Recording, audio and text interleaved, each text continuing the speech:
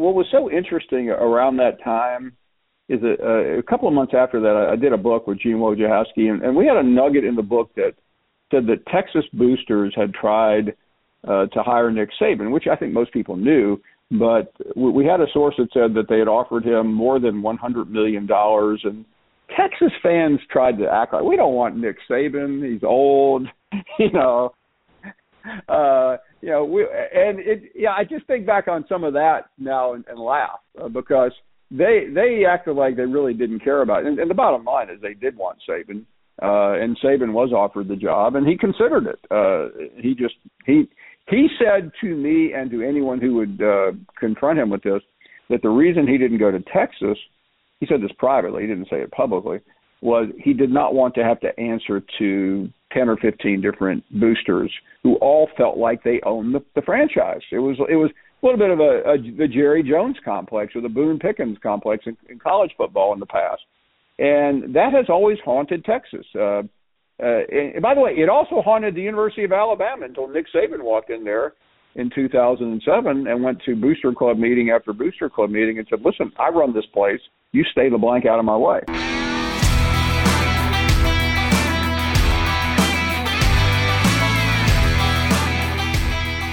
Hey, what's going on? This is the Saturday Down South podcast. I am Connor O'Gara. Will, I'm going to level with you for a bit.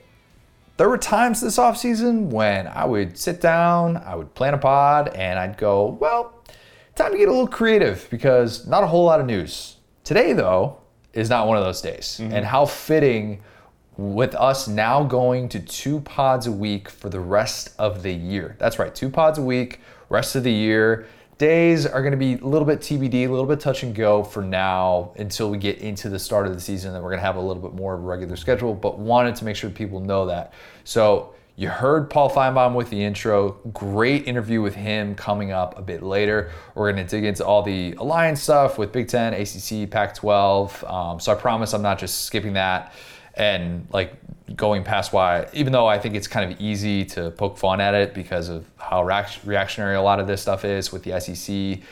It's pretty much their only move, but again, we'll get to that later with Finebaum. Also talk some Texas stuff, a little bit of just the changing landscape in college football, and he's got a lot of great takes as usual. Wait, as soon as you heard that, did you not think of that episode from The Office? Of The Office, when they were on the island or whatever, they were doing the games, and Dwight just walks up and he's like, would you like to form an alliance? Oh, no. Oh, you're that the different was the one. episode. No, the episode, The Alliance, in season 1 of The Office. Oh, That's there you what go, I thought yeah. you were getting to. Yeah. Even more spot on. But anybody who's ever watched Survivor knows that The Alliance is a very sacred term, whatever you want to call it. I watched probably a dozen seasons of that show way back in the day. Mm-hmm. I don't know if Alliance has ever been used more than it had until that show. But that specific episode of The Alliance is where you saw all the memes and stuff like that. Great social coming out of the Sat Down South account as well. Mm-hmm. But so I've got a new regular segment that I want to do. I've got boat horror stories and figuring it out. Little experience over the weekend. We got just a whole bevy of SEC content today, man. We got every part. We got Finebaum, boat disasters. We got everything. Man, when they say get you someone who can do it all, right here. Hit that subscribe button right now. But first, preseason AP poll takeaways. The AP Top 25 came out on Monday, in case you missed it. We have that on SaturdayDownSouth.com, or if you just type in AP Top 25, you want to follow along as I'm talking about some of this stuff, feel free to do so. It's not like the SEC preseason poll, thankfully. Everyone has the same sheet of music, which is really nice. That's how you know the season's starting to get going. Good point. Everybody does have the same sheet of music. You can't just type it in and come up with a bunch of different, 8 different publications.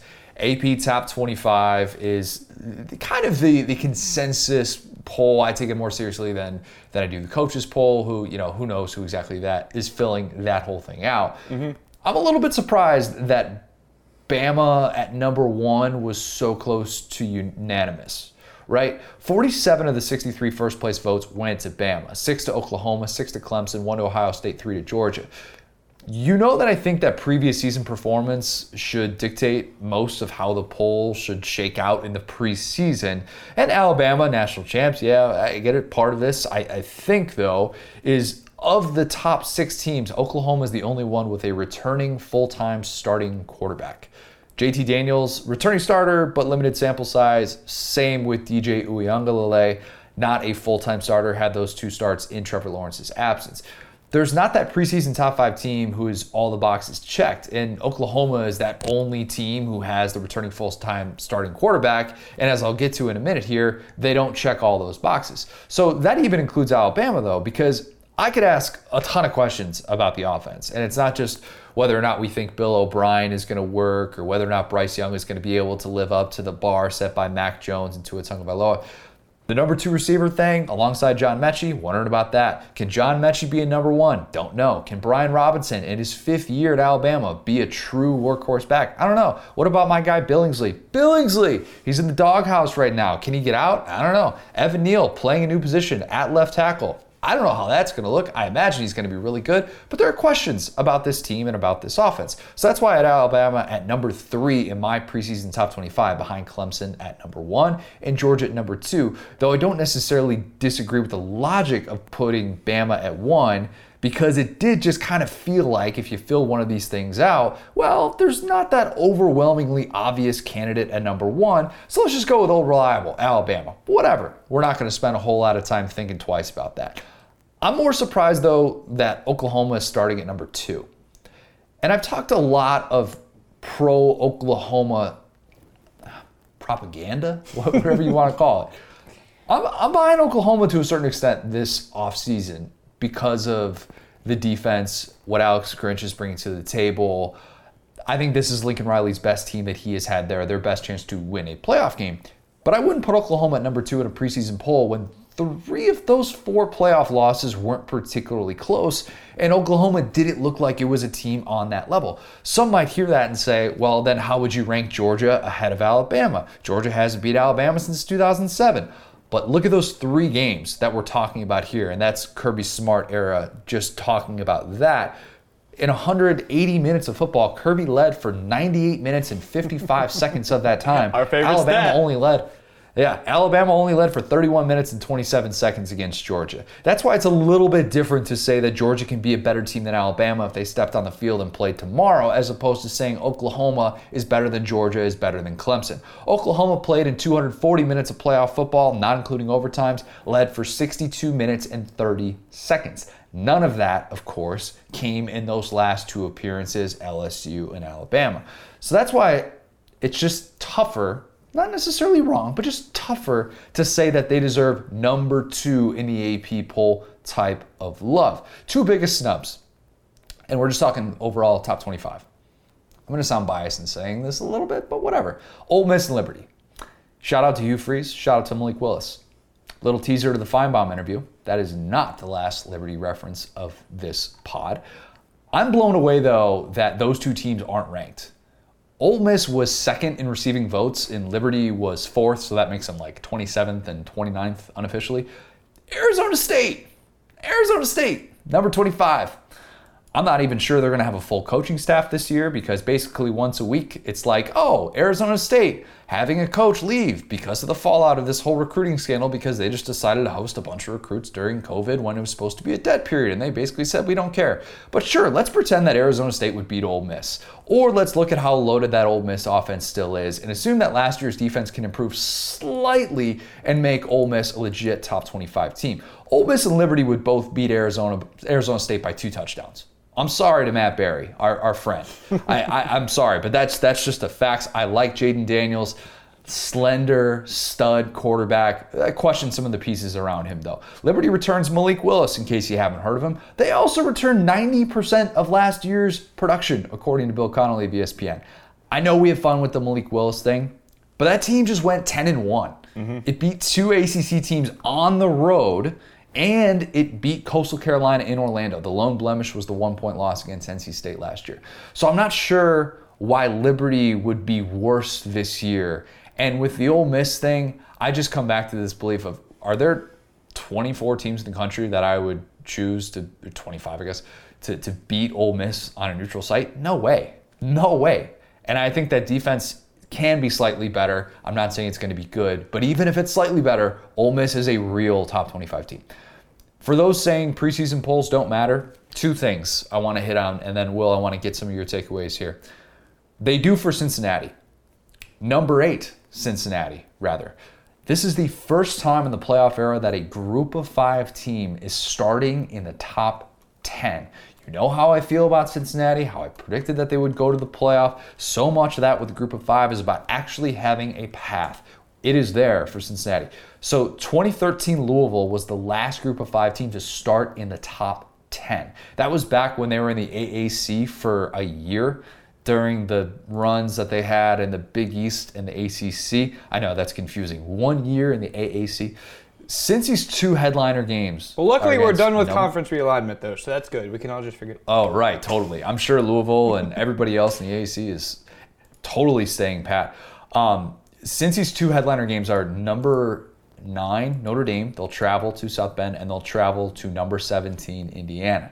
Significant. Speaking of number 17 teams, UCF never started better than number 17 in the preseason poll. Those polls that we probably spend too much time talking about, we're spending time talking about it now, they also usually shed some light on the title winner as well. Great stat from Bear Felica. All 7 champs in the playoff era started in the top 6. So national champion will be Alabama, Oklahoma, Clemson, Ohio State, Georgia, Texas A&M. Will, if I'm giving you a team outside of that 7, is there a team you would take? Man, I'll put you on the spot on that 7. One.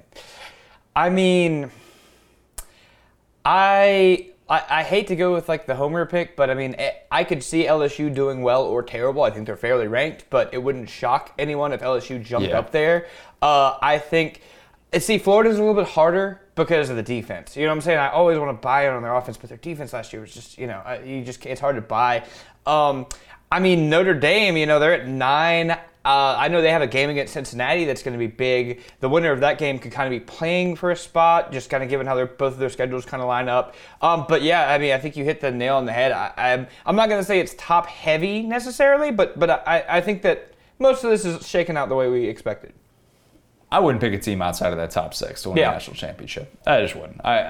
If I were, I would have to do the cross-reference with 24/7 Sports Talent composite rankings, kind of figure out, is there a team that could maybe overachieve and they have the talent to be able to do so? LSU, certainly one of them as well. Again, I think that there are still a lot of things that could stand in the way of that. And of course, Auburn.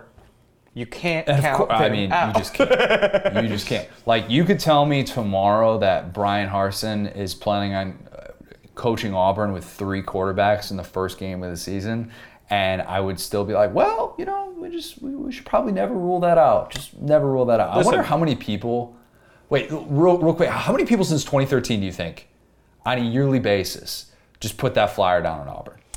And just say, screw it. It can happen. Well, the crazy thing about Auburn is they even have games. Like, we were just talking about 2017 Georgia, where it's like, oh, it's the best team in America. And so it's like, you've hit a couple of those. If you just wake up and you're like, I like Auburn today, get this random good team.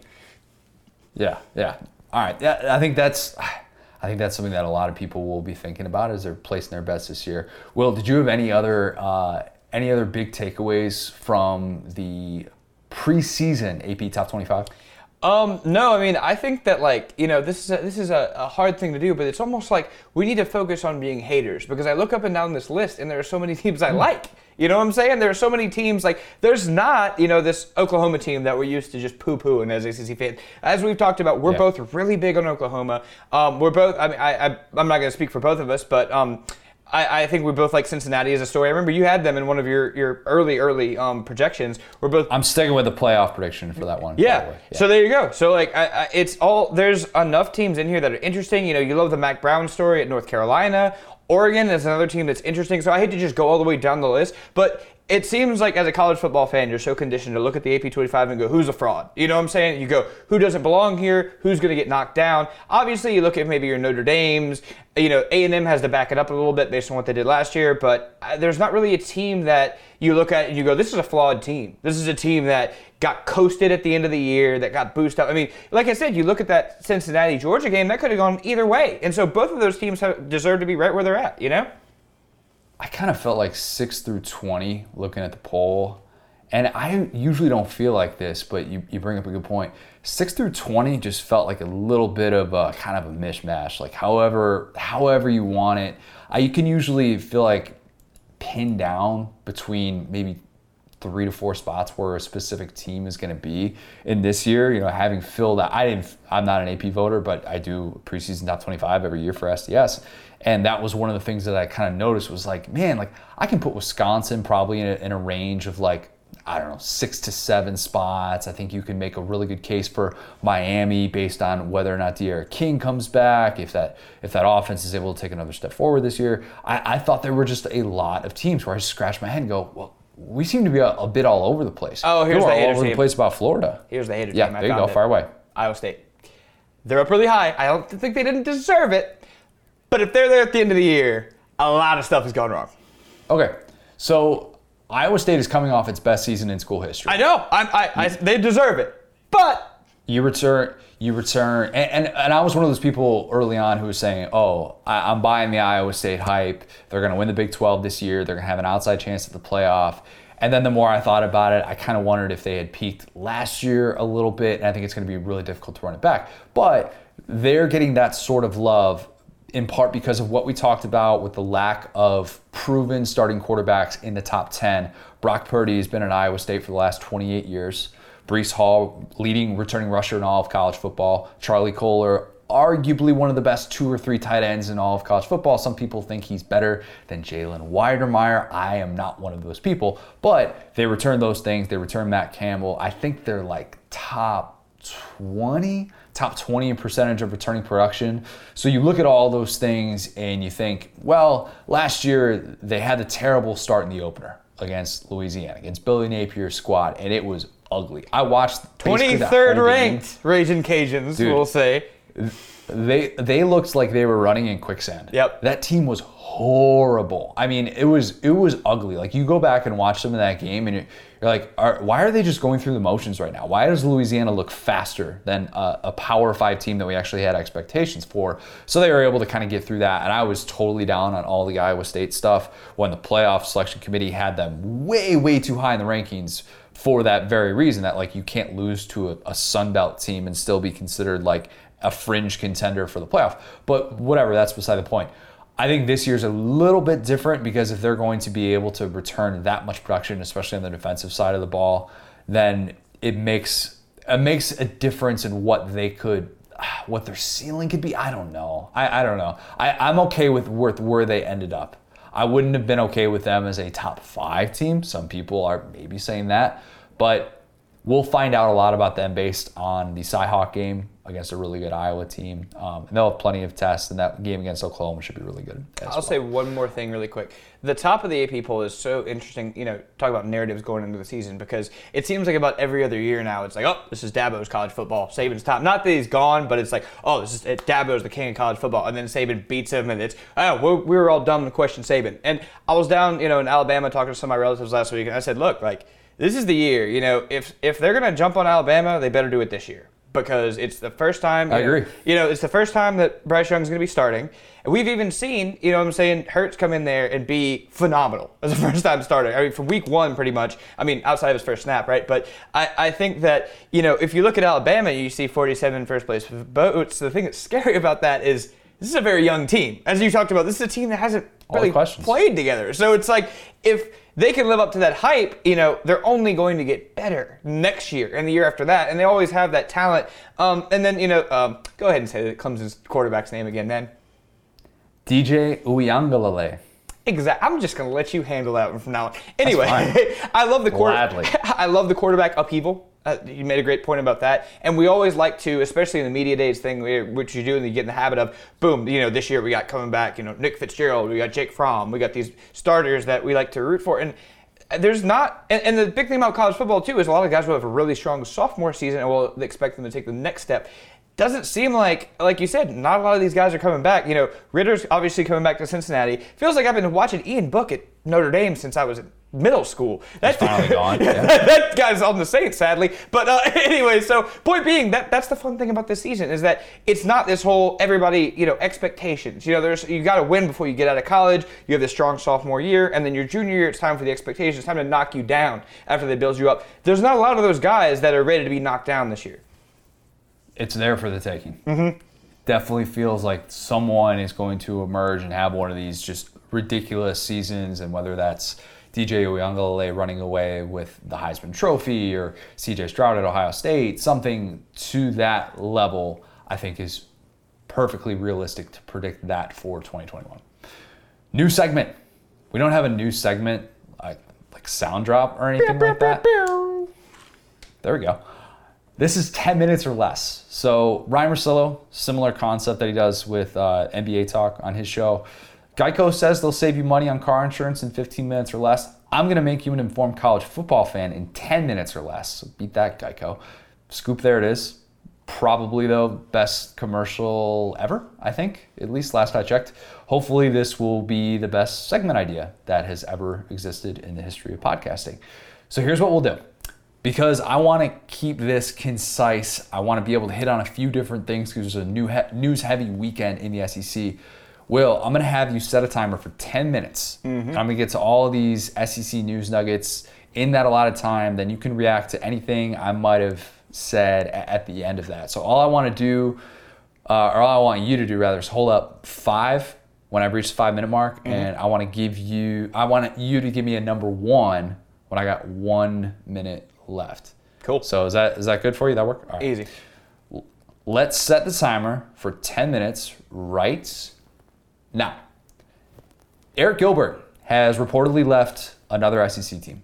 There are reports that Gilbert and Kirby got into it in practice. Kirby called it personal reasons as to why Gilbert was not with the team. All I know is if a guy is away from the team in mid-August, it's not nothing.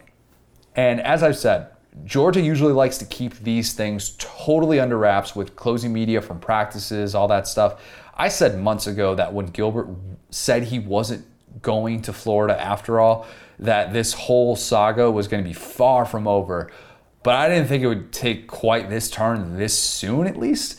In less than 9 months, the guy has told 3 different SEC teams, thanks, but no thanks. And maybe the Florida deal wasn't entirely that, because if it was his grades, as has been reported, that's not quite walking out on a team, but the point remains. Whether he ever plays for Georgia or not, Eric Gilbert needs to figure some stuff out, and fast. Because now is the time in your career when you're supposed to be wrecking dudes. This is when you're supposed to be physically developing and advancing in your craft, which is, as a tight end or a receiver, whatever you are in 2021, there's a lot of stuff needed to take that next step. Yet, this almost feels like some Antonio Brown stuff right now. The difference is that Gilbert isn't a 4-time All-Pro. He's a 19-year-old kid who played in 8 college games. I honestly have no idea what's going on behind closed doors, and I'm not going to pretend to be an expert on what people are telling him, but for Gilbert, sooner or later, outside people are going to say that he's not worth the trouble. Sooner or later, a college football power isn't going to reach out and say, hey, come play for us, you just haven't found the right home yet. Sooner or later, you run out of chances, and you're left wondering why you couldn't capitalize on the chances that you did get. Selfishly, as a fan of watching freakishly talented people play the sport at a high level, it bums me out, and I'm sure plenty of people in his corner are bummed out as well. As for Georgia, the timing, terrible. Jermaine Burton, Kearis Jackson, Dominic Blaylock, all dealing with camp injuries. George Pickens out with the ACL, of course. Demetrius Robertson transferred to Auburn. This isn't great news for being less than 3 weeks away from that Clemson game. Remember when JT Daniels was supposed to be able to get all this time to get on the same page with his new pass catchers? This Gilbert news was another tough blow. I really hope that we see Gilbert play football in 2021, but with each passing day, I become less and less optimistic about that. Will Levis is Kentucky's starting quarterback, and Joey Gatewood is hitting the transfer portal. Glad that we hit on this last week, because I said I wasn't buying the belief that Gatewood would be QB1 in Kentucky, and I thought that Will Levis would be. Sunday, Mark Stoops announced that Will Levis is the guy. Gatewood has entered the transfer portal. Figured that this was coming. Didn't want to buy into the reports about Gatewood with the first teamers. Don't think it was an overwhelming belief that he'd be the guy, but I saw at least some of it. As for the Gatewood part of this, it's a bummer that it hasn't worked out for him yet. I'd love to see his career play out maybe a decade ago. I'd also love to see him come down to Orlando, maybe reunite with Gus Malzahn. Dillon Gabriel, probably gone after this year, I'd guess. You never know with those things. Would Gatewood would he be willing to come down to UCF and not hold it against Gus that Gus picked Bo Nix over him? I don't know. But Will Levis, that's the thing that Kentucky fans are going to be focusing on moving forward. First of all, Will, as you know, he eats bananas like an absolute psycho. No skin removal. He just eats the whole thing. That is a crazy person right there. I'm not sure if that's crazy good, crazy bad. We're going to find out. I do want your thoughts on that in a minute. As for football, I like the move to declare him the starter in mid-August. Even though there was talk that they would really try and ride this out as close as possible to the opener, you can now give him all the reps with the ones. Remember, summer enrollee. So those reps are very, very valuable for him. And he could truly learn this offense. He is a dual threat guy. This isn't Jared Goff 2.0. You might need a little bit of that at Kentucky this year, especially if these receivers can't consistently get separation. Liam Cohen wants to scheme as much as possible for Wan'Dale Robinson, Josh Ali, but you still need guys who can create in-man coverage. And I think Kentucky lacks a lot of those guys right now. So whether it's design runs or whatever it is for Will Levis, you need someone who can not necessarily put you behind the sticks whenever the throwing lanes aren't there. But this is just a reminder of how different Kentucky will feel. It's just with what it wants to do from a schematic standpoint. I really want to see Levis in this system with a bit of time, because I think he's definitely going to need that.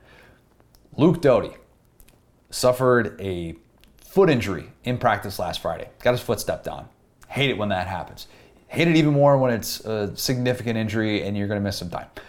There's speculation that the South Carolina quarterback could be out for the year. Beamer said, "Thank God it's not as serious as we thought." It doesn't sound like Doty will be out for the year. It also doesn't sound like he'll be the starter for at least the opener, maybe more. As I said with Kevin Harris, you shouldn't need Doty to beat Eastern Illinois. Jimmy Garoppolo, Tony Romo, they're not walking on that field. The problem is that second game is at East Carolina. As Chris Phillips of the Spurs Up Show said, that game is huge for South Carolina's bowl aspirations. That doesn't feel like a game that you can lose and then be able to win, go to a bowl game. Maybe this team doesn't have bowl aspirations with a healthy Luke Doty. FanDuel has the over-under for regular season wins at 4, but that feels like the game South Carolina can't lose and go to bowling. Is that maybe a bit overblown? I don't know. I mean, we forget that Tennessee lost to Georgia State and BYU in 2019 and then still ended up going to a bowl game and winning it. No, we don't actually forget that, Will. I was kidding. But Luke Doty's injury is significant because that's 2 more weeks of incredibly valuable reps that he's missing out on in a new offense with a largely new group of receivers. One of those receivers, Dakereon Joyner, might get reps at quarterback. That's what Beamer said. Joyner has been all in at learning the receiver position. And if you don't know the story, this is the type of thing that you could have read about in 1975 and you would have been like, that kid just gets it. Dakereon Joyner is one of those guys that has, as cliche as it is, he has put the team first at every single stop. Was really hoping to be able to see more of him at receiver last year. Pandemic might have interrupted some of those reps that he could have gotten, and he wasn't able to make a truly significant impact. But people forget, he beat Georgia 2019. South Carolina is awfully thin at both receiver and quarterback. Jason Brown, grad transfer from FCS St. Francis, as we know when we pulled out the map a few months ago. That is in Pennsylvania. The guy, unfortunately though, basically has 1 season of reps at the FCS level. Well, that's it. So do you turn to the true freshman, Colton Gauthier? I think it's Gauthier. I think it's got a little French influence there, I believe. Dude has some sick Steven Garcia-like flow. I do know that. Plays the guitar. Can he read the blitzing Mike linebacker at the line of scrimmage and know where his protections are? I don't know. Maybe we'll find out. South Carolina was already in a brutal spot. 2-win team, ranked 125 out of 127 in percentage of returning production. Not a great spot to be in. Then you have the Kevin Harris injury in camp. Karen Prunty, the Kansas transfer cornerback, he hit the transfer portal again. That was last week. I put him as my number 10 transfer in the SEC, and then the report came out about him hitting the portal like 2 hours after that, I think. So that was great. That was a lot of fun to deal with. What does all of this mean? We're going to find out a ton about Shane Beamer in the first month of 2021. And I love the attitude. If you didn't see the speech that went semi-viral, at least in college football circles, of just being brutally honest and talking about, it's bull crap and, doom and gloom, and how that can't be the approach for South Carolina fans, and he thinks that he can figure this thing out. Look, I'm not saying Shane Beamer can't figure this thing out in year one, but it's awfully difficult to figure out if you don't have a quarterback. And if they're rushing Luke Doty back because they look up and they're suddenly 1-1 and they've already lost that game, East Carolina, that's not great. And I have very cautiously optimistic expectations for the long-term future of that offense. But in the short term, that's not exactly a formula for success, having your starting quarterback and your starting tailback, probably the two most important pieces of that offense, banged up at the start of camp. All right, Will, where are we at? How much time do I have left? 30 seconds. 30 seconds. All right, we got under. We hit the under. That's pretty good. All right, I'm going to cut it off right there. That was good. We did 9:30. Surprised. I thought it was definitely going to go over by at least 3 minutes, but we cut it down. Will, anything else that stands out to you about any of those things, or anything else right now? Man, I went ahead and muted myself to keep you within the time thing, and you're just like, Eric Gilbert, and I was like, ah! I just, we've talked about him. I feel bad for him. Hope he finds his spot. You brought up the Antonio Brown comp. I feel like one that I hate to say, but I feel like it's probably Randy Moss. He was, Notre Dame, FSU, Marshall. You could see him maybe ended up with Gus Malzahn at UCF or something in a couple of years. Ended up, figuring it out. But I don't know. I, feel really bad for South Carolina. Obviously, big Shane Beamer fans, both of us. It's a guy that the situation he's walking into is hard, and it keeps getting harder. And as hard as it is, it's almost like you don't want to evaluate too much out of this year because they had such attrition. You talked about it, and now they're, Kevin Harris obviously got hurt, and Luke Doty got hurt. So it's like you just feel so bad for the guy. But yeah, it's been a fun, been an eventful, like you said, been an eventful week of practice. The Randy Moss comp is good, and I don't know what Eric Gilbert's next step looks like. Danny Kanell often talks about what could have happened had Randy Moss been able to stay on the roster at Florida State and how they would have won a national championship immediately with him. And it's one of those things that you look back on and you're actually kind of glad that he got the showcase that he did, where all of a sudden you have Randy Moss dominating dudes at Marshall who just should not be on the same field as him. And some of the competition was just comical to look back on. But Eric Gilbert is probably going to get another chance. If it's not at Georgia, then he'll get another chance somewhere else because he's too good not to, of course. But as these issues start to pile up, you wonder what's the, for lack of a better term, the come to Jesus moment that he has, where he's able to truly figure it out. And I don't know how legit the reports are that it was a disagreement in camp. Some people I saw saying, looking at some of the certain people who have left Georgia and wondering about if this is a Kirby issue. I tend to think that there's at least something going on with Eric Gilbert. That's just too atypical for there not to be something significant going on there. Saban had such a good point about that. You got to respect Saban for all the stuff he's done. He had such a good point about, whenever a kid, this must have been about a year ago, I'm sure you heard this, said, he was at Michigan State, he had somebody get in trouble, and they said, people wanted to kick him off the team. It's like, so then what? So he can go back home, he could do more bad stuff, or we could keep him here, get him in a situation where he's happy, and we can work with him. And it's so wild that the first response a lot of the time is to just kick a guy off the team. And we've seen so many guys succeed in their second stop, Mettenberger, Cam, all these guys. But the thing about Gilbert is just like, you got to wonder what that program would be maybe like a Bama or a Clemson, where it's like, you get in here and you don't talk to anybody, bro. Like, you don't go home, you don't leave, you don't, like, we take your phone, like, you just need to be here for 2 years and leave. Like, I don't know what he needs, man. Garden City, Kansas? I don't know. Like, seriously. Last chance you, yeah.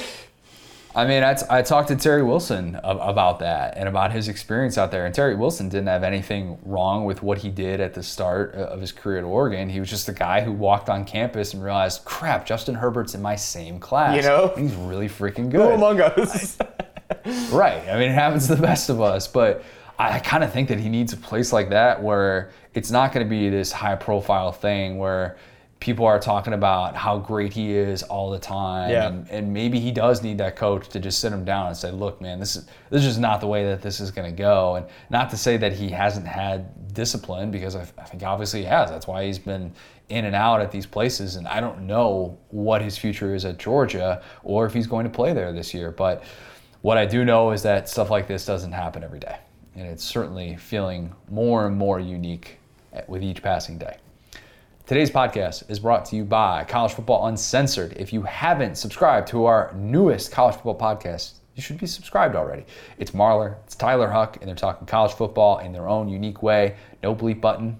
They just had our good friend Steven Garcia on, who lets it fly about as much as any human being I've ever talked to, I think.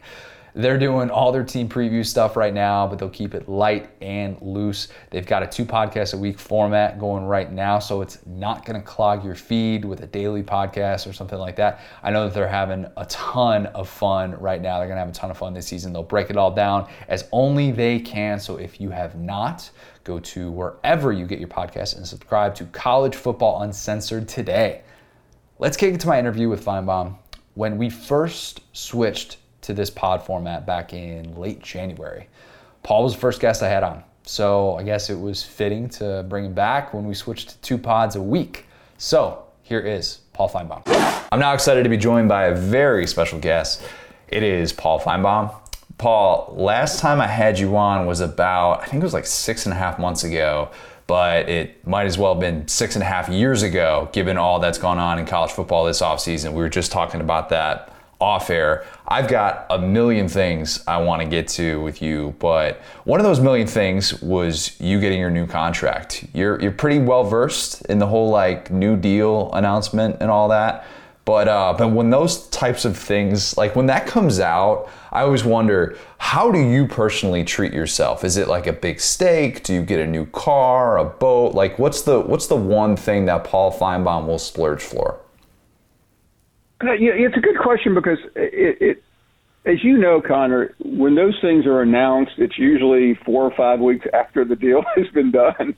So True. I will tell you where I was when I read about the new deal. I was sitting on the tarmac at the airport, delayed for 2.5 hours, heading to media days, and it was a great place to be because people that you haven't heard from in 3 years since the last New Deal suddenly check in with you.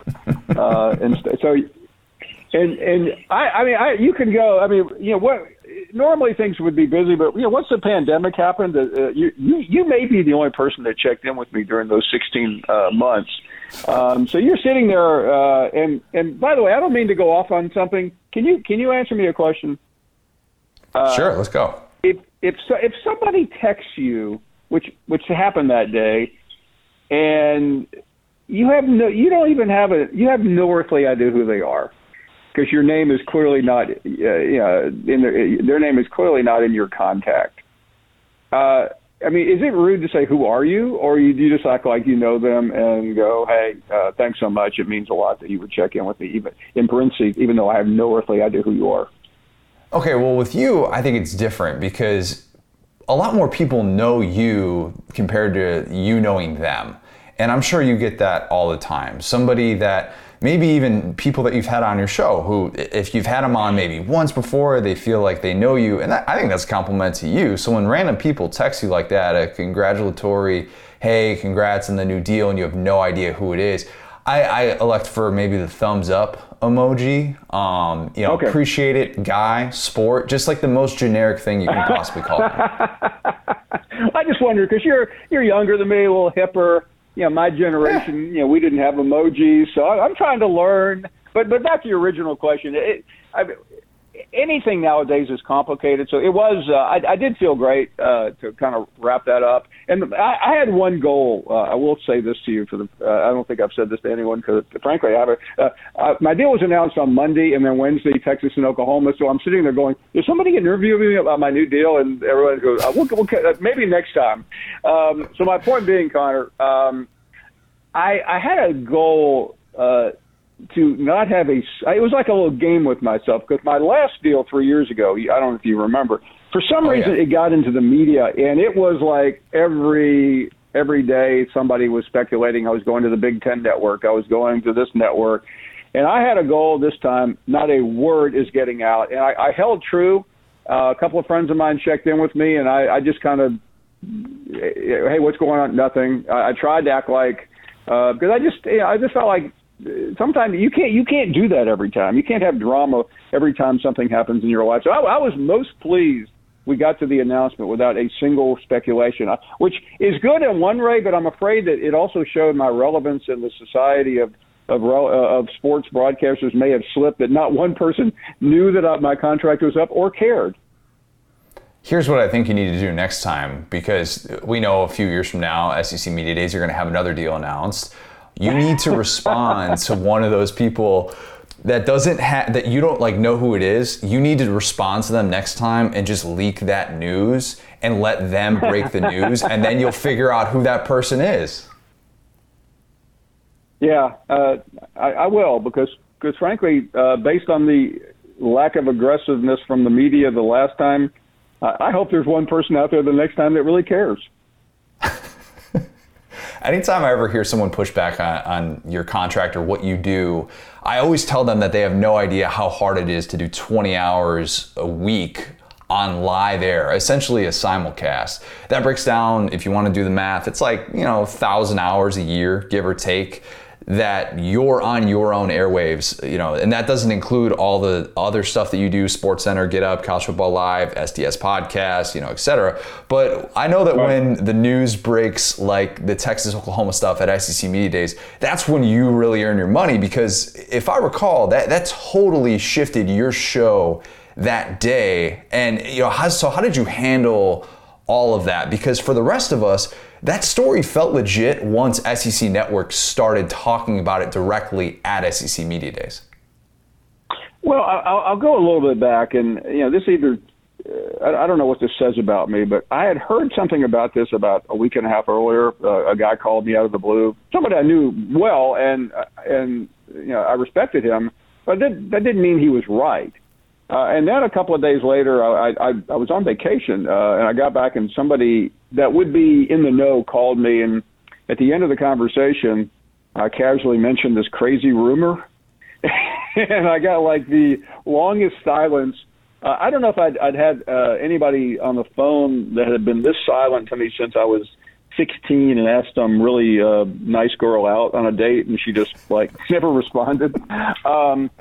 And I knew then it was in play. So by the time I got to Birmingham, I was prepared for something to happen. Let me put it that way. And so I say that only because if you had told me 3 weeks earlier, I might have laughed at the story. It just didn't sound right. But so I was sitting there on that day. The story we had because something had gone long. I don't know if it was. I really don't remember which coach it was. His press conference had gone long, so we go on as soon as the last on television, once the last press conference ends on the big stage. So we didn't get our show on the SEC Network until a little bit later. So the story broke while I was still on radio. I was interviewing a guy about the quarterback position at Alabama while the story broke, and I'm going, oh my goodness, I have 10 more minutes of this guy that I've got to hear about Bryce Young battling with two other guys, but. Fortunately, to my left, I saw Ross Bjork engulfed by a bunch of people, probably including you. And then we walk out to the big set, and I kind of look at somebody are we supposed to talk about this story or what? I mean, we have an interesting relationship, as you know, Connor, with the league. And the first thing I know, guess who's on our set? Jimbo Fisher. So it wasn't like I could not ask him. He'd already been asked about it. So we started with Jimbo Fisher. Then we had Ross Bjork on. And then then we had a couple of guests that kind of laughed it off. And then finally we had Brent Zwerneman on from the Houston Chronicle, who had broken it. And I wasn't really sure what he was going to say. And he was absolute in terms of, backing up the story and saying it was. And at that moment, the thing took a pretty wicked turn. Even the naysayers were going, "Oh my goodness, this sounds pretty legit." So it was in play then, and it was a wild day. But I'm a former newspaper guy, and days like that don't come along very often. So you somewhat live for them. You're ready for it, and you really embrace the moment. Here's a good hypothetical for you. What happens first? Texas or Oklahoma wins an SEC title, or someone from the Alliance. I don't know if they're going to stick with that name. I think Jim and Dwight have that kind of carved out from that episode of The Office, but that's a different discussion for a different time. But someone from the Alliance, which is the Big Ten, ACC, and Pac-12, one of those teams wins a national title. So what do you have more faith in, Texas or Oklahoma in the SEC, or one of those three conferences actually finally yielding a national champ? And I guess, Clemson has won national titles, but, let's be honest, the ACC is pretty much Clemson or bust. Yeah, I think, I think it's possible that I'd probably lean a little more toward the quote unquote Alliance winning, because we just don't know when the SEC situation is going to happen. And then, will one of them win right away? So I think it's probably easier to bet the field, even in the age of Saban. With the way that this new alliance deal is set up, the us versus them thing, it's going to ramp up even more. I saw a lot of SEC fans kind of pounding their chest saying, "Bring it on, let's go." Given how non-SEC college football fans react to you, usually on a daily basis, are you now going to become even more hated? Is that how this is going to work? I don't know. It's complicated. I start with that because I've had, throughout my very long career, I've had battles with a number of fan bases, but Texas just happens to be pretty recent in my list. I was asked a couple of months ago about their relevancy, and I said what I thought any objective person would say, that they were not particularly relevant in the college football conversation. But Oklahoma, I'm okay with. I mean, I am really okay with both. I can't wait, because I think Texas fans are going to be just so much fun. And do they remind me of anyone in particular? They're a little bit of a hybrid of a few fan bases in the SEC, maybe Alabama, Florida, because they've been so successful, but they are currently struggling for that. Where Oklahoma has always been relevant, even when they haven't won national championships, they've still been part of the conversation. But Texas fans are different. There's an air about them, Connor, as you know, that I don't think even Alabama fans have. I mean, there is a superiority complex. I think that they rather, and they don't run away from it either. They don't say like, "What are you talking about?" I mean, they embrace it. They know who they are. So I think the battles between Texas and literally everyone in the SEC will be crazy. Do you look back on any of that stuff with Tom Herman and try and find like some of your old takes about him or Texas becoming relevant? Because it would be fascinating to compare it to now with Sark, because I think a lot of people look at this situation and say, well, if you get a guy who's considered one of, if not the best offensive minds in the sport going, then theoretically that should turn around Texas. But we're saying the exact same stuff about Tom Herman 4 years ago. And for whatever reason, Texas found a way to sort of squander that, and it didn't really work. Where do you kind of stand on all of this and some of the comps with Sark and Herman and the mistakes that he can avoid? Well, I think the program, and this would be applicable to a lot of programs around college football, that they have to be consistent for a while. And you just can't keep turning your program over. And I think I remember sitting out in College Station in 2000, and I believe it was 13 for the famous Johnny Manziel Alabama rematch game. Mm-hmm. And just the feeling that day, I was doing College Game Day that year because the SEC Network had not started. And I did a piece on Mack Brown, and you could feel it coming to an end for him.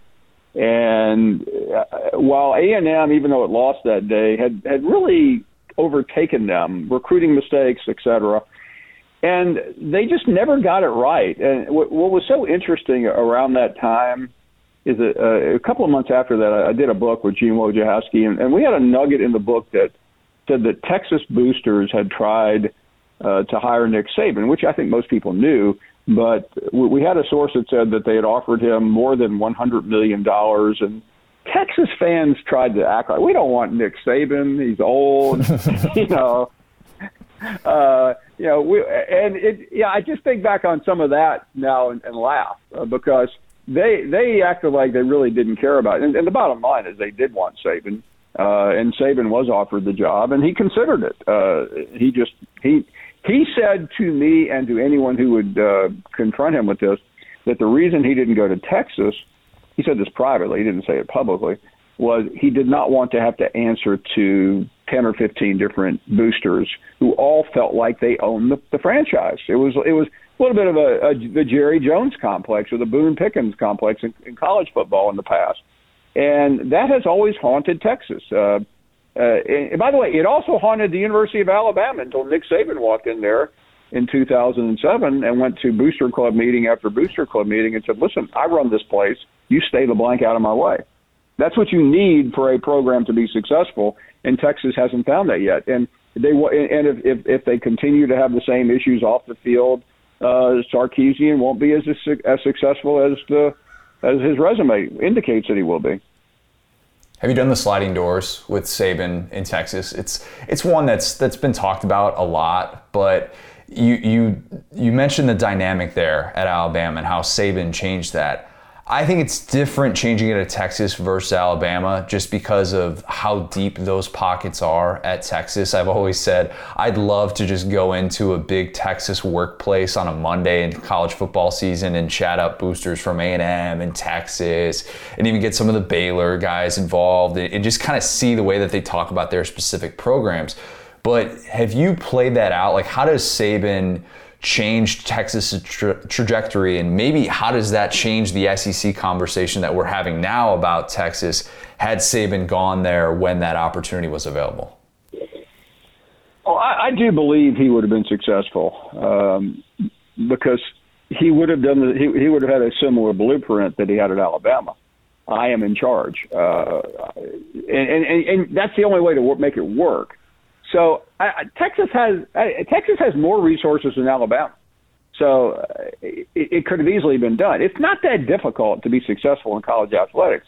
We've watched Tennessee fall for the past 15 years. Why? Because how many different chancellors has the university had? How many different athletic directors and how many different football coaches? You cannot run a successful football program and a successful athletic department if that number is as high as it is at Tennessee and ultimately at Texas. Every one of the choices. I mean, Charlie Strong was not a bad choice. He just was doomed almost from the beginning because of the interference with, guess what, boosters. Herman was a superb choice. I mean, everyone wanted Tom Herman back then, and he just got taken down by what he inherited, and he couldn't turn that corner. And I don't know. Sarkisian has a chance. What Texas will just have to be patient when they don't win as quickly as they think they are going to. And with boosters now and the name, image, likeness era at places like Texas, how do they not become more involved in the program too? That's the thing that I think a lot of presidents and athletic directors who have resisted this, probably as much as they love having those deep pockets available to pay their coach buyouts and all those different things, they probably do fear that a little bit. And you see even at places like BYU where they're setting up NIL deals for walk-ons and the rest of the roster as well. And so I do kind of wonder about that with a place like Texas that already has probably too much involvement from those people on the outside that are kind of on the inside. But with the Alliance, I want to kind of get back to that, and I'm sure you're going to talk about that so much this week. So I guess this is just a little bit of a tune-up for you. But this kind of seems like the only move that the ACC, the Big Ten, and Pac-12 can really make, right? Because individually, none of them stand a chance to match the SEC's brand, the TV revenue, the talent, all of those things. Dare I say, though, Kevin Warren actually might be part of something that doesn't sound totally stupid. Is that fair? Listen, I think Kevin Warren's a really smart guy. And I think he outsmarted himself a year ago. He was thinking health first. I know that sounds crazy, health being more important than football, but he moved too quickly, and we all know that now. That's why he came back. Greg Sankey and others were more cautious, but I don't think there's any choice right now. But I also don't think this really means very much. So what if they have conversations, and what if they are trying to figure out a solution, and what if they all decide to block the SEC at every turn? So what? They're hurting themselves. The thing that has really irritated me the most, Connor, in the last 3 weeks, and I'm sure I'll get labeled, well, you're just you work at ESPN and you're an SEC homer. Well, good for you. That's original. Come up with something else the next time. But how can you blame ESPN, and how can you blame Greg Sankey for Texas and Oklahoma, and who in the end is going to get hurt by waiting to 2025 to change the college football playoff and opening it up so Fox can get involved? That's fine with me. I don't really care who. My concern is not who televises it. I want to see the thing move sooner rather than later. And if the SEC doesn't get the 12-team playoff until 4 years from now, then who cares? Greg Sankey can live with that. Can Bob Bowlesby? Can Kliavkoff, can Warren, and can Jim Phillips? And the answer is no, because they need it more than the SEC needs it. And I just think it's a very narrow and intellectually dishonest argument that I hear from a lot of people that want to talk about, well, it needs to be opened up to the market. It was opened up to the market the last time. ESPN paid for it. I mean, without ESPN, the Big 12 would not exist today. They saved it. I mean, ESPN has been good for college football. Let's quit acting like there's some foreign agent here trying to destroy the game so they can make more money. They are,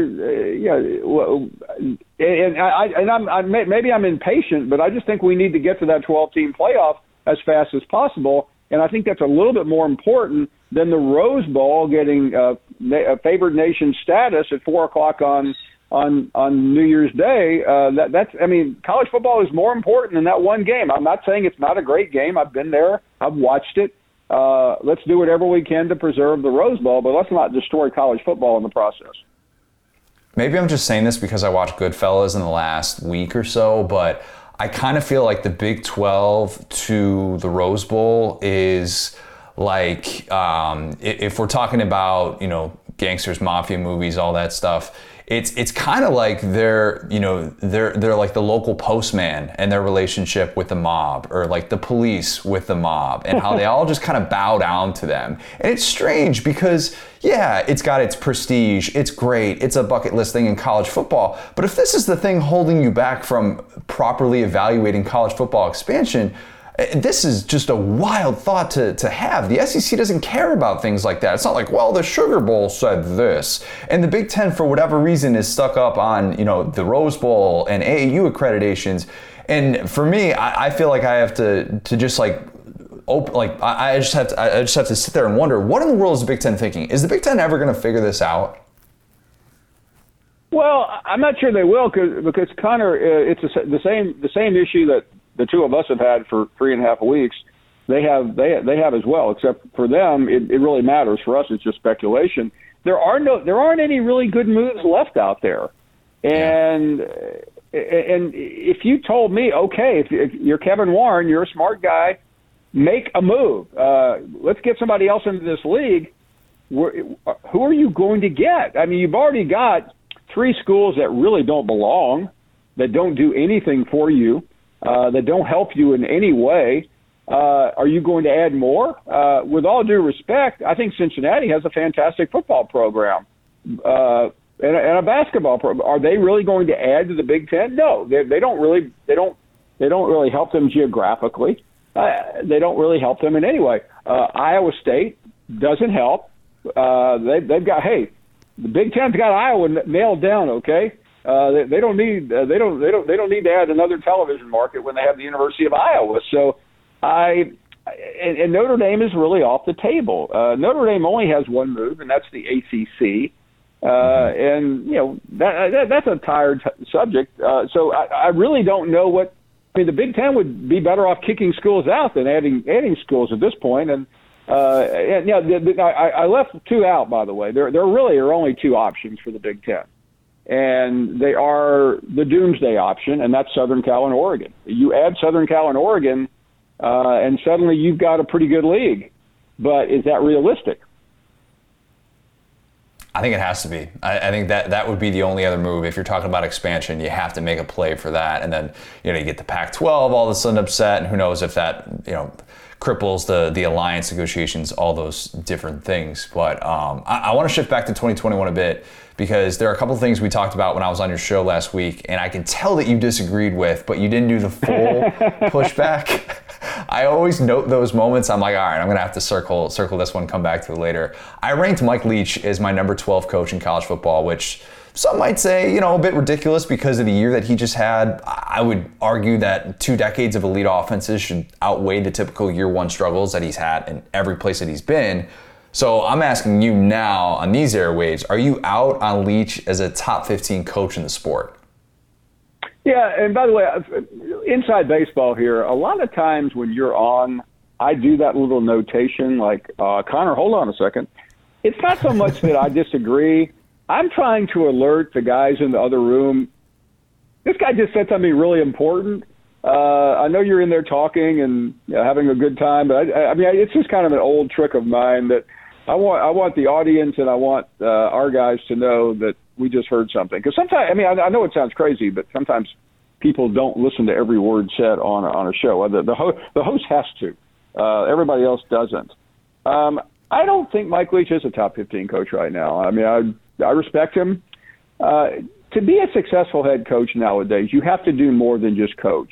And my biggest fault of Mike Leach is he just doesn't do very much other than show up at the game and call the plays. And I think he's making a mistake. And I think that's why he runs into trouble with not only his fan base, but with the people that employ him. And I realize we just got through COVID, and we're still going through it. I don't mean to say it's over, but I wonder how many times Mike Leach has reached out in that community that he lives in to try to, make it, to develop and further the football cause. And I'm willing to bet you that very few people in that town know Mike Leach. Wait, hold on. Let me make sure I understood you correctly. Did I do that right? Was that good? That was good.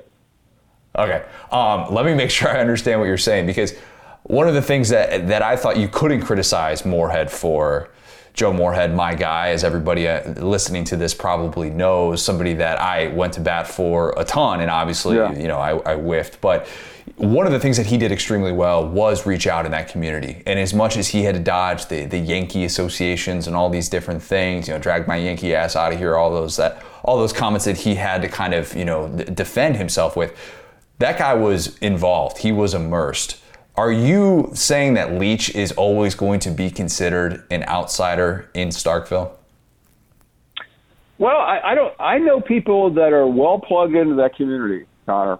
I mean, I'm not just talking about, idle fans. I'm talking about people that are part of that program that don't know him, have never met him. And that concerns me a little bit, because ultimately you do need to do more than just coach. And I think he's a very good football coach, but I don't think he'll be successful. Let me stop myself for a second. If you win 10 or 11 games, you'll be successful whether you talk to anybody or not. But if you're in those gray areas where Leach, I think, will be, you need support, and I'm not sure he's going to have that. Last time we talked on these airwaves, I said how you're like the batting practice pitcher. Sometimes nothing but center cut BP fastballs. Other times when I come on, it's like 98 on the black. Last week on your show, I think I might have actually handled a heater when I told you about my Cincinnati playoff prediction and how I think that the Bearcats, if they go unbeaten, that they're going to have a path to the playoff. That's kind of like my spicy take for 2021, and you left that as an open-ended question. So I don't know how much if that was like a heater on the black, but do you have a spicy take for 2021? I think Liberty is going to be very good. I wouldn't make that a spicy take because I tried to figure out how Liberty could make the playoffs, and I really couldn't come up with a way. Even if they went undefeated, that would mean they have a win at Syracuse and Ole Miss. Is that enough to get you in? Probably not. But I do think they're going to beat some teams. The reason I didn't react to yours, I go into a Connor O'Gara interview sometime talking to myself. I don't know if you understand what I mean by that. I say to myself, don't react to everything this guy says. He's very smart. He's very wily. Don't just, I do that sometimes because I have a different philosophy than I used to. I try to let the guest is the star, not the host. And I think in the past I would try to turn every guest into a deposition in a nasty divorce case. And now I'd say, even if I just think the take is absurd, which obviously I do when it comes to your Cincinnati take, I've decided not to react to it. I've got another one. Listen to this and tell me how absurd it is. I think that Saban watches his two most notable streaks come to an end. That is, he loses to an assistant for the first time ever when Alabama travels to A&M, and then I think Georgia beats Alabama in the SEC championship, which would mark Saban's first loss to an SEC East team since South Carolina 2010. Am I crazy for predicting lightning to strike twice, or could you see both of those things happening? I don't think that's so crazy. I really don't. And even though I'm kind of boxed in thinking, I say boxed in because I predict Alabama to win the national championship every year. I don't know if you knew that or not. Oh yeah. But since 2000, literally, I didn't do it in 08 because I would have been laughed off my perch. But starting in 2009, I have predicted Alabama to win every year. The one I almost backed away in 2011, and then I changed my mind at the last minute because LSU was the convenience. So, okay, so how many years is that? 09 to that's 12 years. 20. So I've got about a 50% batting average. I think you would agree, wouldn't you? So I don't know if there's anybody else in the country that's got a 50% batting average on national champ. It's not that easy to do. Everyone thinks it is. So I say that to you. I don't think this is a vintage Alabama team this year. I think there are a lot of reasons to find fault in this team. If you just don't buy into the Alabama hype. So I'm not laughing at your prediction there. Now, if we were on the air live, I would go, "Whoa, Connor, what did you say?" And by the way, we will be on live now that I know what you're predicting. This will be a great television segment. That'll fuel 4 hours of show time. And sometimes I'll text one of your producers after going on and be like, hopefully I gave you something to talk about for the next hour or so. And they'll be like, yeah, perfect. That's all we needed. Thanks, man. I appreciate it. You don't understand, Connor, why you're such a great guest. Because, I mean, there are a lot of really good, well-meaning sports guys and women out there. But a lot of them just really like to stay in the middle of the road. And as a host, that drives me crazy. I want Connor to say something like you just said, so I can. How can you possibly say Nick Saban? It's good television. It's good radio. It's good for the podcast viewer, a listener the next morning. This Saban thing is not going to last forever in terms of these streaks. I mean, he knows that. And every time that Saban, I can give you two different times Saban could have walked away with a masterpiece. He could have walked away in 2017 after the Devontae Smith walk-off. He could have walked away this past season. And we would all say the same thing both times, greatest coach ever. And he still will be, but he's like he's like that brilliant musician. I mean, did Paul McCartney really need to do anything once the Beatles broke up? No. He'd already had more number one hits than anybody, but he went out and with a forgettable group called Wings, he had 10 more number one hits, and he just put out a record a couple of months ago, and I listened to it on a plane. I'm like going, why did he do this? I mean, this is Paul McCartney. He doesn't need to be doing it. So Saban's the same way. It doesn't really matter, but you're talking to somebody who, as a 23-year-old reporter, actually I was 25. Excuse me. I sat in the press box at Bryant-Denny Stadium and covered Paul Bryant. That's Bear to some of you out there. Lose for the first time in Bryant-Denny Stadium in 25 years. Do you know how painful that was to watch him lose to a Southern Miss team? It was his last home game, and then he lost his next game, which was his last game at Legion Field. And, does anyone want to be brave enough to say the Bears stayed a little bit too long? Well, he did, okay? I don't want to see Saban do that. And based on what you're saying, we may be watching it this year. Last one before some rapid fire to close. Assuming you're on air for each of the next 5 years, doing some mental math, that's 5,000 hours of radio, I think, give or take, when you take a little bit of vacation time, all that. I think you might spend about 1,200 of those hours talking about Arch Manning. Have you mentally prepared for that? I haven't really thought about it.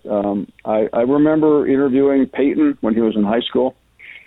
So I've been around for the Manning clan. I even covered a game Archie Manning played in the NFL. So I know the man. I've been around the Manning family a long time.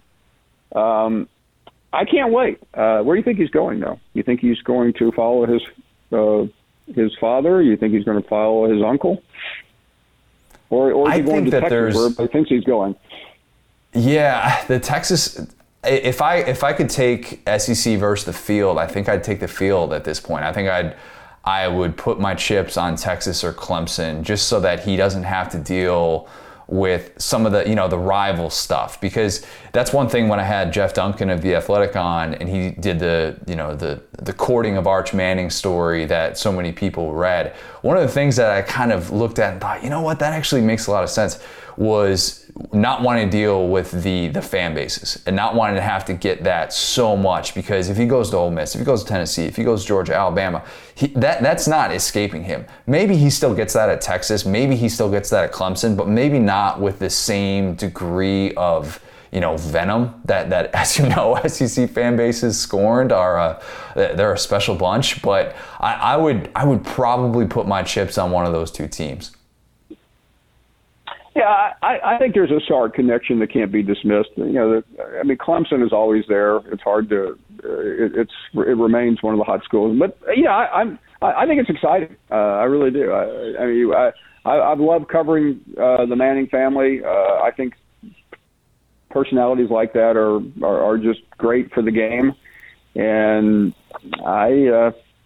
what is now Arch is in the 7th grade? I've lost track of his progression now. Junior year of high school, but as we know with the Quinn Ewers stuff, could be, who knows, if he's going to get his senior year. I would tend to think that he's going to finish out his high school career and all that, but he's going to decide. Apparently he's deciding in the spring after his junior season. Okay. I will be watching very closely if that's covered by any network. 1,200 hours. I'll track all of that. We'll get there. Let's close with some rapid fire here. 5 questions. First thing that comes to mind. Does that work for you? It does. Perfect. All right. The first year SEC head coach that you're buying the most stock in is who? That would be Brian Harsin. I just think he comes in better prepared. I'm not crazy about his roster, but I think he is the best prepared coach of the 4, and I really don't think it's close. JT Daniels is underrated, overrated, or properly rated? I think he's properly rated. I'm a big fan. I know the naysayers have had their opinion, but I think he'll pretty much prove everyone wrong this year. All right, putting you on the spot here. If you could give an NIL deal to any athlete that you've ever covered, who would it be?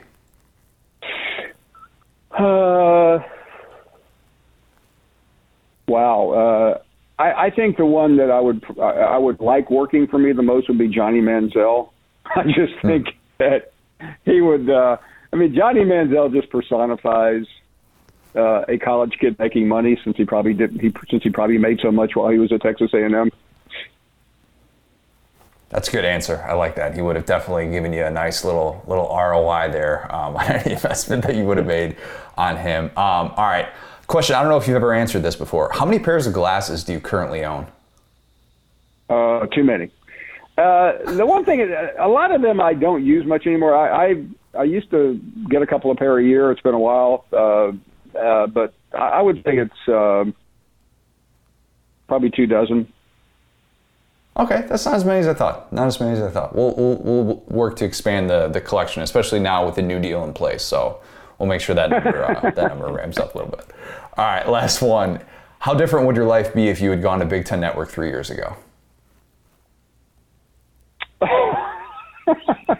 I would be suicidal. I mean, can you imagine walking away from the SEC? I mean, I'm not. And by the way, I don't mean to make fun of anyone who has mental health issues. I really don't. But I would be killed. I would be crying myself to sleep every night. I would be distraught. I would weigh 41 pounds. I wouldn't be able to eat, and my life would be over. Paul, we'll leave it at that. This has been excellent. Really appreciate the time, and I'm sure we'll be talking on your airwaves sometime soon. Can't wait. Connor, it's a pleasure. Thank you. What's my destiny, Mom? You're gonna have to figure that out for yourself. Life is a box of chocolates, Forrest. You never know what you're gonna get. Figuring it out today, we're talking boat horror stories. I experienced one last Friday. Back in Orlando now, but I was essentially out of town for 2 weeks. 4 days in Denver, 4 days in the suburbs of Chicago, 4 days up in the thumb of Wisconsin. Worked for most of it, but on Friday night I was not working. I was in Door County, Wisconsin. Got to visit my mom's lake house for the first time. It was a blast. Friday night though, our group of 7, which is part family friends, we did a sunset boat tour. And I've done those before. There's one down here, Dunedin, Florida, that we love to do, Dolphin Sunset Cruise. We've done one in Santorini on our honeymoon. Incredible. Pretty standard, most of them. You get on the boat, have a few drinks, stop at a few places for pictures, stop for the sunset, you call it a night. 2 to 3 hours well spent on a boat, right? That's what I assumed this was gonna be like. Take a little ride around the bay, you have a couple drinks, 2 beer Connor might turn into 3 beer Connor, who knows? You enjoy a little live music, you call it a night. No. That is not what they do up in Door County on these boat tours. It was a nightmare. So there was somewhere between like 150, 200 people on this thing. Okay. Had this second level. So it wasn't a pontoon boat, but it was kind of a similar, it was bigger than a pontoon boat. I'm not exactly like a boat expert, so I don't know the official name of what this boat was, but you could go on the second level and there were a good amount of people up there as well. Those were the coveted spots. But it turns out the back of the boat was the place to be. You couldn't stand on this thing. I think every one of those like 150 to 200 people all thought that they were gonna die at some point. Not only did we gun it around the bay for the entire 2 hours, we never stopped. If taking pictures of sunsets was your thing, that just wasn't the cruise for you, as you found out while you were on it, fearing for your life. Some people were saying though, like on the boat, the waters, they got choppy, so you're better off flooring it than you are just kind of sitting there in the middle of the water. I'll agree to disagree on that because it made no difference whatsoever. We were in the back of the boat, thankfully. We were kind of like the last ones on, but we would watch people attempt to come down the stairs and it would take 15 to 20 seconds of them like holding on to the rail and finding a moment to be able to take a step that they weren't going to absolutely eat it. I bet people were very seasick because I usually have a pretty good stomach when it comes to like being on a boat. I'm not one of those people that like has to go on a cruise, take a bunch of medicine, whatever. And even that, like I had some moments where I'm like, this is not great right now. The entire time we didn't stop for maybe more than like 5 to 10 seconds. Had a beautiful view of the sunset. Did we stop? Nope. Just gunned it in the opposite direction. There was never any announcement about what we were looking at. Why was there never any announcement? Because there was live music. I don't want to say that... It'd be unfair to say that it was the worst live entertainment that I've ever heard because I've heard worse at Gabriel's and Hoover. Wow. That's karaoke. This was like... The best karaoke person at Gabriel's could probably own whatever live entertainment was on this boat. I'll just say that. But how were they, if everybody was like swaying back and forth, like how was there a live band situation? Were they like strapped in? I have no idea. That was the most impressive thing, that they were able to actually sing through all that. They were a little bit pitchy. I don't know how dependent they were on the sways. I don't know why, but they attempted some Stapleton songs.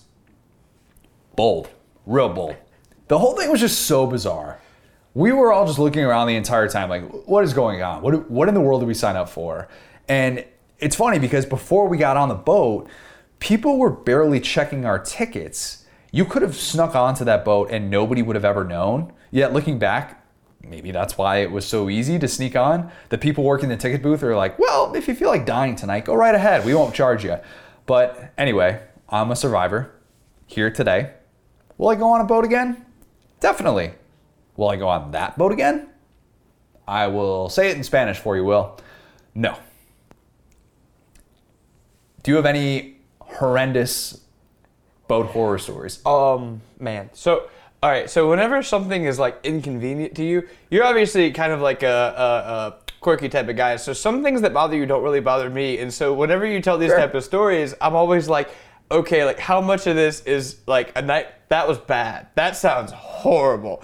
That is like, and like, yeah, like, no, like you said, like, so some of the stuff is like, but it's like, okay, wow. So we're like really going through this. I love the Florit thing. And yeah, again, the probably violently Wisconsinite band that's just playing like they're on the Titanic, just playing their asses off for like 2 hours is my favorite thing about this. If you go to a concert that's bad, you can walk out. If you go to a movie that's bad, you can't get off that freaking boat. You just can't. You're stuck there. You are stranded at sea, surrounded by bad music and bad boat driving. Horrendous. I don't recommend it.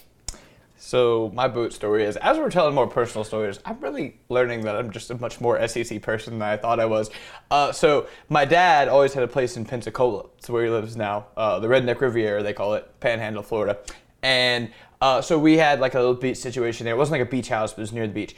So fun thing about Cajuns, I'm not going to stereotype my people, but a lot of us can't swim. Don't really have access to pools. That was never my situation. But the thing about the water in Louisiana is you don't really get in it. You get a boat. But if you're swimming in the water in Louisiana, you're a little cuckoo, as we say. So anyway, so we have a boat one day. We were in a boat. My dad was like a very good swimmer growing up. He was like on a swim team and everything. My mom can't swim. So, you know, my dad's like mooring the boat or whatever you say. He's tying it off. And the boat starts like floating away, right? My mom's on the boat. And there's no like rope, like he couldn't catch it quick enough because she starts drifting away. So he's like yelling at her how to like crank it, and the motor dies, right? So so my mom can't swim. She's drifting into the Gulf of Mexico. Can't stress that enough. Into the Gulf of Mexico. And my dad was like faced with a decision, right? Because I was like 3. I was on the shore. And like this is like my dad's most epic dad story of all time. Like he tells this to this day. My dad handed me a Diet Coke. He was like, Will, my dad's very Southern. Will, guard this Diet Coke with your life. don't let anything happen to it. So it was a brilliant parenting tactic because I stuck it in the sand and just stared at this Diet Coke. My dad then just took off like Michael Phelps and like just is like swimming into the Gulf of Mexico, grabs the boat. My mom is like screaming the whole time, like, go watch Will, let me die, don't care. Because like as we've discussed, my mom's like the water boy mom, doesn't really care if it comes to me, just wants me to be okay. So my mom's like screaming at my dad, and my dad's just like, nope, Sandy, I'm saving it. He like puts one thing on the boat, like pulls it in, like shoves it into the land. He like gets on the land, and I'm just like crying. And he's like, what's up? And I was like, a wave knocked over the Diet Coke. I'm so sorry. And so that's my dad's like apex story. He's like, yeah, remember that time I saved your mom? So let me get this straight. Your dad told you stare at this bottle of Diet Coke. He said, guard this Diet Coke with your life. Well, he's saying guard it with your life in hopes that he's distracting you from wandering into the water. Correct? Like that's... Well, hold on, because this is the bad parenting part of it. He's scared of me wandering into traffic. Because I'm a smooth, like, I'm going to say 30 to 50 feet from, like, the interstate. Or not the interstate, but the really busy road going onto the beach. So it's a gamble by That's a brilliant move. That is a brilliant parenting move, though. I will say that. To have the presence of mind to understand if my son stares at this Coke bottle and isn't looking out and wandering into the water, shout out Moana, or going the opposite direction into traffic, your odds are decent, I think. And he didn't even have an iPad to give you to distract you. Just guard that bottle of Diet Coke. And you did. Well, to the best of your abilities. Did my best. Fed it off. Man, you're lucky that you weren't 8 for that, and you're only 3. Oh yeah, because like any so more advanced brain, I would have been freaking out. But I didn't even see it happen. I was so young. I was just like, okay, I'm watching this Coke, and then my dad just comes in. I was like, hey, what's up? The things we learn when we're 3. Exactly, bro. Never-ending list. I asked the Facebook group if they had any boat horror stories. Got a few of these that I want to be able to share. Kobe Black says, I went fishing with a buddy of mine at Horseshoe Lake. We were using the limb/jug line method. He was driving, so I was checking and baiting the hooks. One of the hooks was under some overgrowth, so I had to get really low to check one of them. While I was stomach down on the front of the boat, my buddy suddenly says, I want you to be absolutely still while I back the boat out. My first instinct was to panic, but I'm glad I trusted my friend. When he backed out, he pointed me to a very large snake that was coiled up on one of the lower branches about a foot above my head. If I had known, one of us would have ended up, in quotes, sleeping with the fishes. Oh. So the first thing I would do if I were Kobe is go back and look up what kind of snake it was, just to know how close to death I was in that moment. That's what you need to be able to figure out. Would that snake, because, you know, if you get a garden snake or something like that, it's a little bit different. But if he's saying it's very big, I imagine that's not your garden variety of snake. So if that thing had gotten a hold of you, how quickly would you have died is one thing I would need to know. Go back and replay that in my mind a million times. 2, I would thank that friend a lot, because if you freak out in any sort of way, just like your dad will, if you freak out in the wrong way in that scenario, someone ends up sleeping with the fishes. It's Gosh, always that'll mess me up. It's always the simple advice in these big moments. Just don't move. That's all you need. And if you trust your buddy, you're just not moving. You go figure it out later. When I'm on a boat that's rocking and I feel like I got to hold on for dear life, just don't move. Just stabilize yourself. Very similar experiences that we had, obviously. Nick Ruark says, went to Kentucky Lake for an extended weekend vacation when I was younger. Went with my family and family friends. The pontoon we rented began to sink a few hours after taking off. Luckily, we were able to make it back to the dock before it actually sank. We found out later that the boat had been run aground during its last use, but it had been repaired. The scary part was that the group that was with us didn't know how to swim, and they were a bit scared about the prospect of the boat sinking. Yeah, that's fair. But like I said, we made it back, and the company was very sorry and refunded us the money and offered us a different boat to use for the rest of the weekend free of charge. I would hope. I wouldn't assume in this day and age, but I would hope that you got that ride refunded. I would have a tough time getting back on a boat immediately after that. If the company's like, this voucher's only good for the rest of the weekend, I'm gonna say, you know what, I'm gonna chill for this weekend. I'm gonna just do some land activities to fill the rest of my time here, and just hope for the best next time, whenever that may be. I've never been on a sinking ship. I have often, as many people I'm sure listening to this have, would think about what the final 2 hours on the Titanic would have looked like back in the day. You can't, people are gonna say that's weird. You can't watch that movie and not think about what you would do in those moments, right? Right, yeah, that's fair, yeah. Would you be in the band, playing an instrument, knowing you were going down with the ship? Or would you be trying to find every possible way to survive? Would you just be able to think clearly in those spots? I don't know. Haven't been in that spot. Don't plan on it. Not sure why I just compared Nick's sinking boat that he was able to survive just fine to the Titanic. It's funny because you said that about Titanic. I was like, what's the first thing you do? Pretend to be a child. But I'm like 6'2", so that wouldn't even work. So I'd probably die. But anyway. Well, the villain, he snuck on. He paid that guy all that money. Yeah. Spoiler alert if you haven't seen it. If you haven't seen Titanic, I don't know what to tell you at this point. The guy who tries to steal Rose, not the best dude. Right. Tries to get on that boat. Did not have the best life, I don't think. So he survived. I'd say this about a pontoon boat that's a little bit different. It's like, this is number one, tragic story. Hate to see that. That had to be terrifying, especially with people that can't swim. I would like to see the conversation that happened when you all realized the pontoon boat was sinking, because those things are big and they're buoyant, and so you had to be sitting there and you're like, now hold on, wait a minute, something ain't right. And then it's like, okay, how do you communicate that? Like, okay, so we're sinking, nobody panic, we need to get to land now. You know what I'm saying? Because like there had to be a certain amount of sinking to where it was like obvious enough to where it's like, we got to do something. Oh yeah. And there's that one person who noticed it way early. It was like, this boat's not looking the same. And everyone was like, Ted, shut up, bro. Whatever. And it's like, gosh, I'm telling you. Another reminder why you should probably have at least a sober person not you. On the boat. Not two beer Connors. You got to have at least one sober person, because that's the type of thing that if you're just having a good time, you're probably not going to process that in the same sort of way. Right. At least I would think. Again, never been in that spot. What's the conversation like with the boat company when you get back? What do they say?